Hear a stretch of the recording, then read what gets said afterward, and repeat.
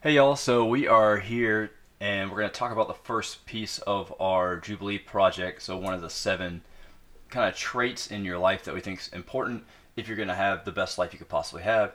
And this first one we're titling Tribes, which is essentially the people that you deem important in your life and the amount of connection you have with those people. So, um, yeah, like we think that's a very important thing. Obviously, our gym has a big uh, component of connectedness or togetherness, that tribal mentality, and that's on purpose. Like that's something we want, and we think that's just an important thing in life in general. And a point that I'm going to make later on is that it is super important to your health, actually, and I think that people will be surprised about that. So, Morgan, what do you think about tribes? I feel like I am very much a tribe believer. I need a tribe to function. I think a lot of that goes with having an outgoing personality. That doesn't mean that you can't be in a tribe if you're not outgoing by any means, but I think that I get fueled by the tribe that I have in my life, and being a loner or an introvert or things like that just aren't for me. So I definitely think that this tribe thing that I have found in CrossFit and that we have cultivated as gym owners is incredibly important to me as a person. My well-being, like you mentioned that it's good for your health and things like that. But I love being a part of a tribe, and wherever that might be for you, my gym tribe is my biggest tribe, and we ride deep. I think you brought up that you're an extrovert, and that's part of it. And I think that might be what people jump too quickly with this. And I don't think that. I guess when I made this category, I don't necessarily even mean that you're being social. Like that is an element, like a sub element of the idea of a tribe. But like I think even introverted people have, it might be a smaller number, but like a handful of people that they have real connections with, and that's the important thing. It's not so much like do you have 100 friends. It's really like how quality are the best five relationships you have, and then Right. obviously if you can extend that out to more, that's awesome. So we're not saying it's not good to have more than that, but I think that is I think a good thing you brought up, that people are going to look at this like we're saying you need a big social circle, and that's not the point. The point is you have X number of people around you that support you, that have your back, that are help you make decisions, that you can talk to about things when things are difficult. Those are kind of the reasons that we think this is important. And I think too that everybody has a role inside of a tribe. And some people are going to have the more extroverted roles, and some people are going to have the more introverted roles. And I do think that there can be little subgroups within a tribe as well. For like you were saying, you don't have to be social with everybody in that tribe, and you don't have to be bestest of friends with everybody in that tribe, but you do have people who have your back and are there to help you through situations or help you make important decisions or be there for you and support you and encourage you in whatever it is in your life. It might not be every single person, but there are going to be people within that tribe that are there for you, that are your people. So, yeah.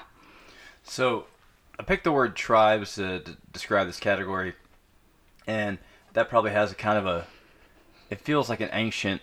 Uh, it doesn't feel like a word you use anymore to talk about groups of people, and I did that kind of intentionally because, no matter how you decided or what you believe how humans got to where we are now, that regardless of your thoughts on that, either kind of major pull, like whether it was intelligent design, God thing that people became who they are now, or whether you believe in a more evolutionary biology stance, both of those have this tribal mentality kind of built into them. So if you're looking at it from like the evolutionary biology side, there's a book, man, I can't remember what it's called.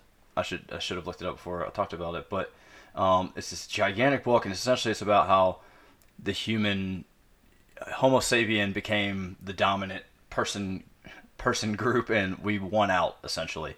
And it goes into talking about we weren't the fastest, or our brain wasn't the biggest, all this stuff. But what we did was we communicated. We were the first animal group to communicate well, and so we could do things like plan or take strategic areas and set that up. Basically, what we did is we started forming a tribe, like how animals might travel in groups for protection and all that stuff, and that's kind of how we won out. And the main elements that were important are what you would imagine if you go back a long time ago. You needed protection from the elements. You needed food, so shelter, food, and the ability to procreate. Those were very important things going on.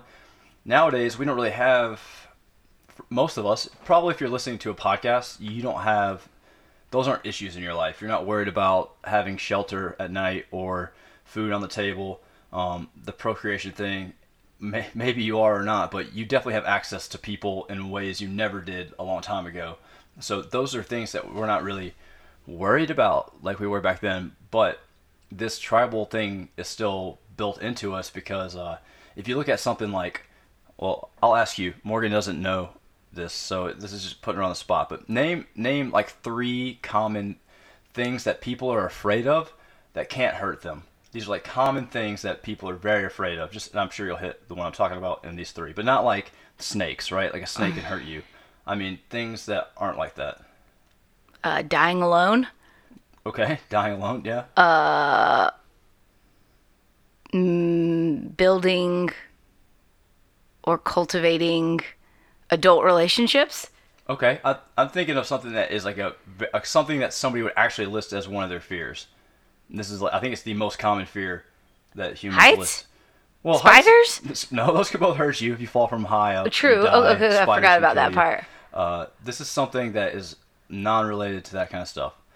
And I could be wrong. I'll look it up, but I think this is the number one fear of at least Western people, Americans and stuff.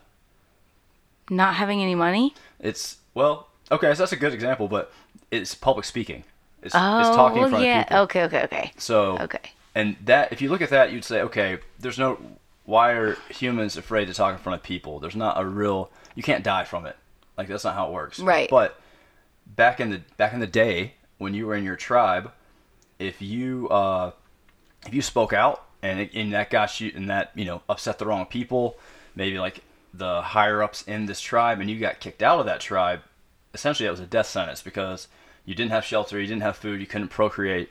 So like saying things in front of people became something that we get, and that, like, people, when they go to talk in front of people, get actual physiological responses of fear, like their heart rate goes up, sweating and have to They throw might- up or poop or and something. that doesn't make any sense because, like, nowadays, if you go give a worst case scenario, you give like a bad speech at work, like maybe you get fired, like that would suck. Yeah. But even that is pretty extreme. Like, most likely they're gonna be like, that wasn't very good, or you didn't prepare for that very well, or like, honestly, what'll most likely happen is no one will think anything of it because no one's paying attention to begin with. So, Right. But it just shows like all this stuff is so wired in us from our past that it still shows up today, even though, tribes have changed. And I think the really cool part about tribes having changed, like I said, back then, if you upset the elders and you get kicked out, that was bad news. Like I said, you're probably going to die.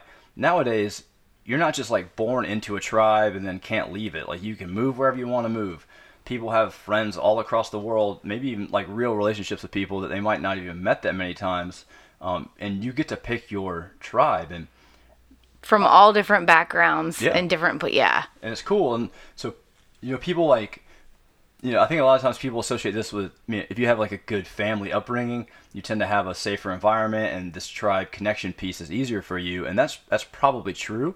But nowadays, the cool part, this sounds bad, but you don't have to like your family. Like, if your family is bad to you, you don't have to spend time with them. You don't have to live with them. You don't have to do any of that stuff. You can go find your group of people who support you and uplift you and help you become the person you want to be. And just, going back even a couple generations, like, if you imagine, man, like our, I guess, grandparents' generation, maybe great-grandparents' generation, and you have, like, just a mass, like, poverty happening, and, it was just, I don't know, man. People didn't have stuff. There was no phone. You couldn't call people. People might have lived a long way away because they were on farms and whatever. Like, you were around the people you were raised with, and that's how it was going to be because that's how life worked. And now, you got vehicles, you have the internet, you have whatever. You get to pick who you want to be friends with, and you get to pick that tribe. So I guess the first point I want to make is to empower you to make those choices. Like if you're in bad relationships, whether that's a romantic one or friends one or whatever, get out of them, or or at least I guess maybe first talk to them about that and try to fix it. And if they don't want to do that or it can't be fixed, don't waste your time and energy in a relationship that is having a negative impact on you when there's 7 billion people out there that you could get along with great. And I think that we do too much of that. I saw somebody post, it was like a repost shared quote or something like that. And it was like, talking about why you don't necessarily need to be friends with or be around people and keep people who are bad for you in your life. And it was like, yeah, you can forgive them and you can move past it. And they might have changed or whatever, but it doesn't mean that person still isn't toxic to your life. And I thought that was really interesting. It was like, yeah, you can forgive them and let them go. For sure. But having them in your life is toxic. So you have to cut that tie if you want to maintain a healthy life or a healthy mentality or whatever. Just cultivate healthy relationships in your life. Yeah, forgive them, but move on, because having them in your life, no matter what, no matter if you've forgiven them or not, is still toxic. So for sure. And P.S. Back to it. That book I was talking about is called *Sapiens*, and it's by a guy named Yuval Noah Harari. So it's a giant book. It's like 700 pages, and it's super nerdy. It's probably not for everybody, but it was an interesting read for sure. Is that the book that Judah got a paper cut on? Yeah, my kid picked it up and cut his finger, so it's also dangerous apparently. Yes. So be careful with that. All right, so moving on. So why that's all important, and obviously the stuff that I'm gonna talk to you about is nerdy science stuff. But so the cool part, like, we own a gym, so why are we talking to you about relationships and social connectedness and things like that? And the reason is because it is extremely tied into health. If we look at health, if we back up a second and say health, we don't view health at CrossFit Ransom as you having a six-pack and being able to lift 500 pounds. Those are indicators that you are on a healthy path or that you are healthy, but those kind of things are not the end result of health. They are just byproducts of health. So you can be very healthy and not have a six-pack. You can be very healthy and, heck, you could not lift weights and be very, very healthy. Now, we think that is the best way to health, but you could still get a long way without it. But so relationships or social connectedness, or however you want to word this, tribe, is connected to health big time. There's a giant meta-study. So a meta-study, for non-nerds, is a study in which they just looked at a bunch of studies. So they didn't do anything but crunch numbers. So it was a study where they looked at, I can't remember, 30,000 people worth of data, and it was over like 30 plus. I think they started in the 70s and it went till 2014. And they were looking at all these studies that looked at relationships and then people being sick in the hospital and kind of outcomes. And there was a 50% better chance of survival if you had what they call like social connectedness than if you didn't. So that was the number one predictor of health and longevity. It actually is slightly higher than a pack-a-day smoking habit. So like getting rid of a pack-a-day smoking habit will actually help you a little bit less live a long, healthy, productive life than just having good social relationships. And I think that's a shocking thing for people, especially like coming from the gym. We should say, you need to eat better, you need to lift weights and do cardio. And those are all very important. They just don't happen to be a 50% bump in your life expectancy, or like your, not life expectancy, but your chances of reduced mortality rate is the way that they would word it. So that's super interesting. You can look into the study if you just Google, like, I don't know, relationship meta-analysis. I'm sure you'll find it. But they looked at different categories because it's tough to, this is like a tough subject to put like exact words on. So they looked at loneliness, living alone, and social isolation, which I think are interesting things. I think we think that social isolation, that to me would be the thing that you would think has the highest, I don't know, I think that would be the thing that to me, when I'm looking at those numbers, like, man, that's going to be the thing that's really a big deal. And But people choose that. right, and so that's interesting. So they looked at this a couple different ways, and that's kind of the point I wanted to bring up.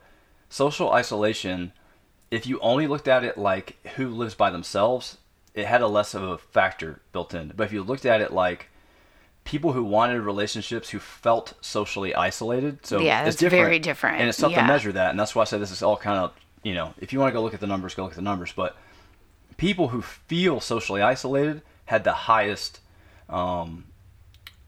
took the highest hit as far as like the life expectancy thing goes. So if you didn't feel socially isolated, you had like I think a 32% chance of a shorter, like a less mortality rate. So it's pretty crazy.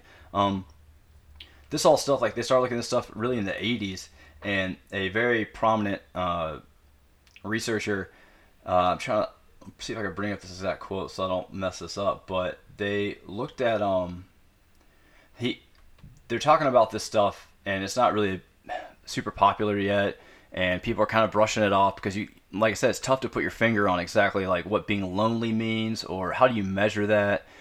Is it, and they're trying to separate that out from like things like depression, and now obviously those all kind of play together, but they're trying to even factor, like control for things like that, and they said that they think that this is gonna be like in the 80s is when the first time people were looking at Americans and being like, hey, if they keep doing the things they do and eating the way they do, we're gonna have an obesity issue. And in the 80s, there wasn't one, and they're saying, hey, this is coming because we see what's happening, we know what's going to happen with this, we're watching the trend.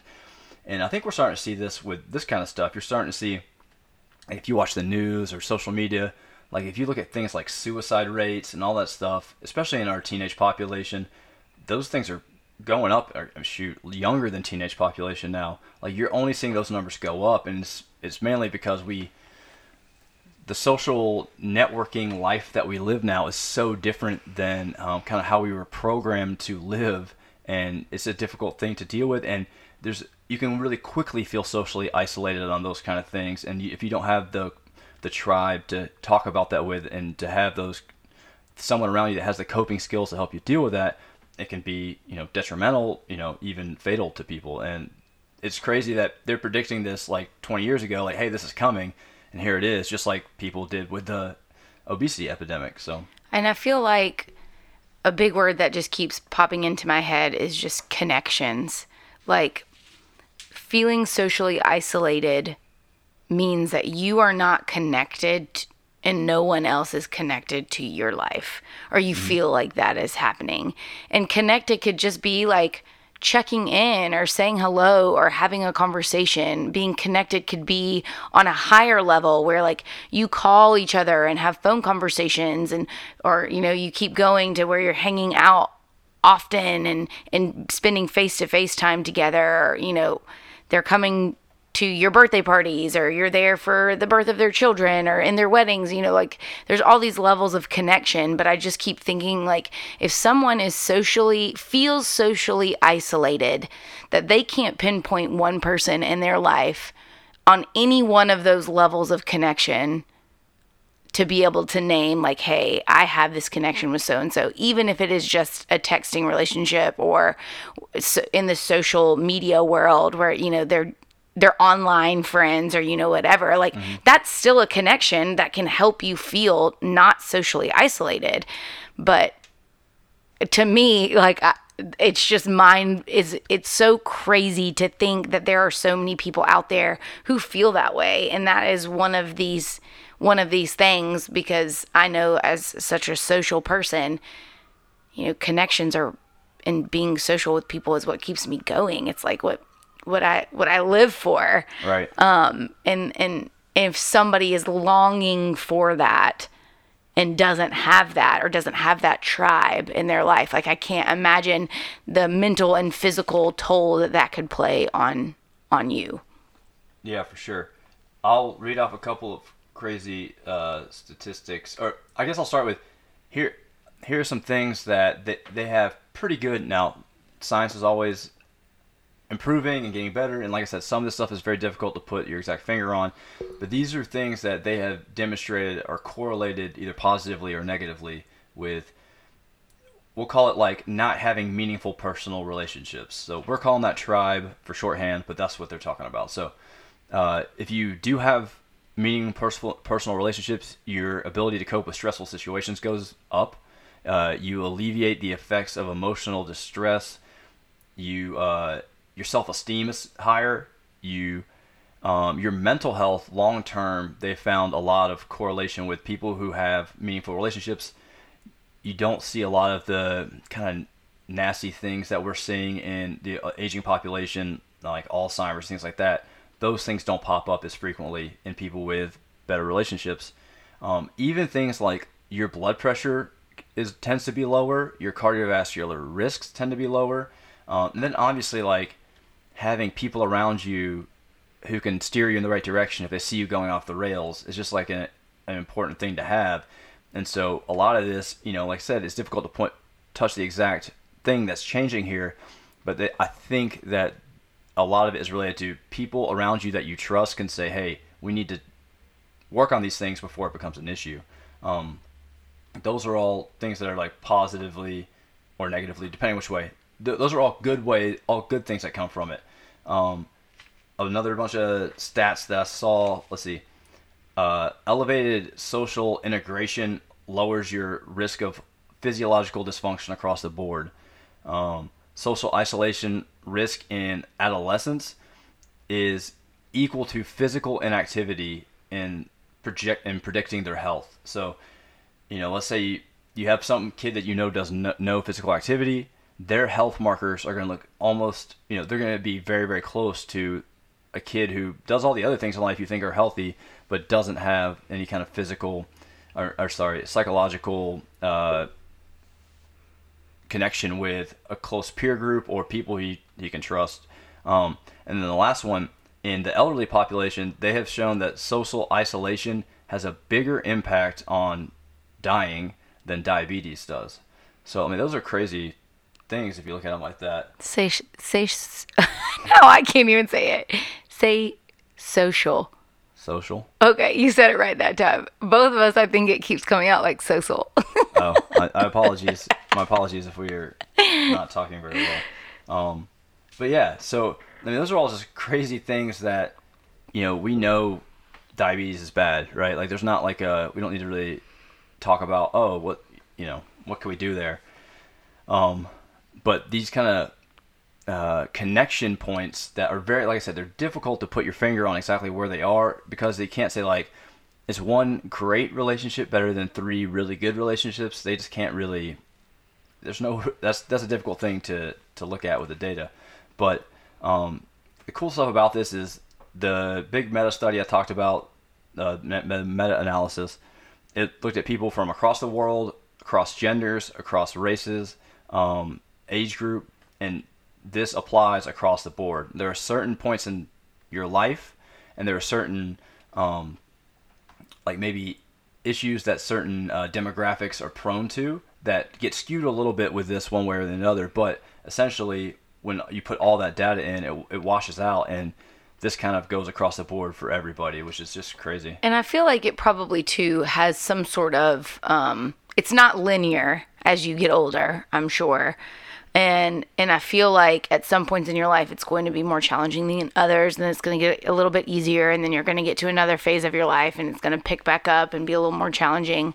Like, I know I can speak to the younger population, like children, that information that you said earlier, that you shared, and like, because I see it every day. I work with elementary age children, and I can see that playing out, the way that some kids are being raised, or not having both parents in their lives, or not being able to participate in sports where they're around other children or other adults, and like all those different connections are getting lost, and they're not able to make those.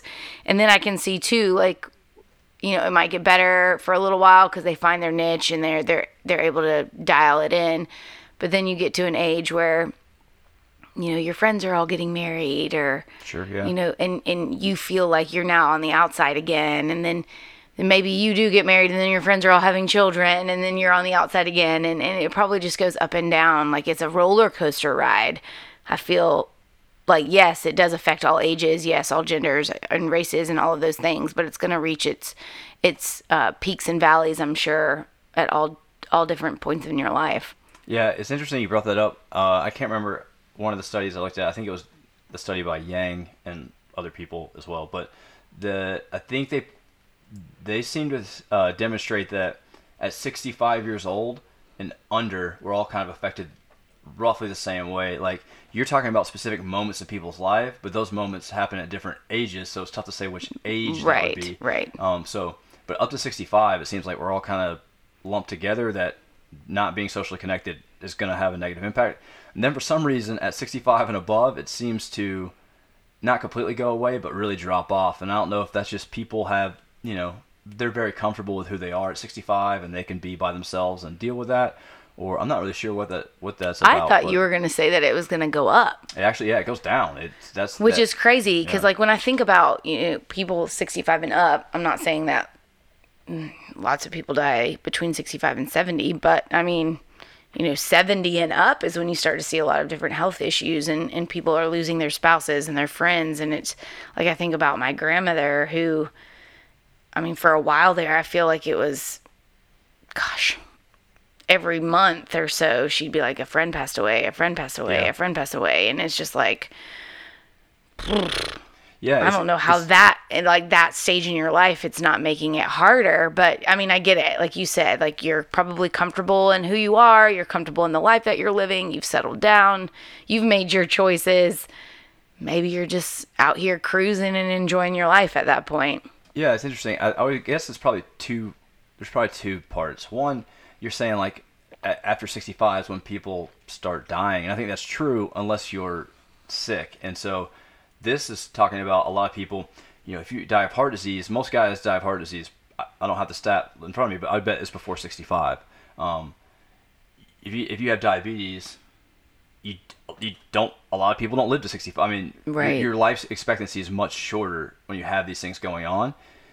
So I think that's part of it, is that if you have if you have one or two or three of these things, and then you're socially isolated, you're probably not making it to 65.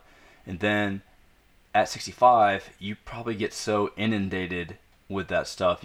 When you have 6 friends die in a 2-year period, you probably, I don't want to say become numb to it, but you probably, like, you have accepted that this is what's happening in your life now, and it just is what life is. And so, I don't know. I mean, that is interesting, because that's a group that is socially isolated frequently. I don't know, but it is interesting numbers. It drops off a little bit, yeah. And like I said, that was just one study. Obviously, that could be looked at more. There was just a number that they threw out there that I remember seeing. So, but yeah. So basically, long story short, we think you should value your tribe. You should selectively pick who is in it. Doesn't mean that people can't be in it that challenge you or frustrate you or do things like that, because those can all be very useful things to you, making you a better human being. Yeah. That's a good point. You should pick who earns your trust, who gets to have the real life talks with you, who you invest in, and who invests back in you, because you have that ability now. This isn't 1900 when you just knew the people who lived next to you, because that's all your world was. Well, and I feel like too, in a tribe of people that is just like you, it can make life very boring. Yeah, for sure.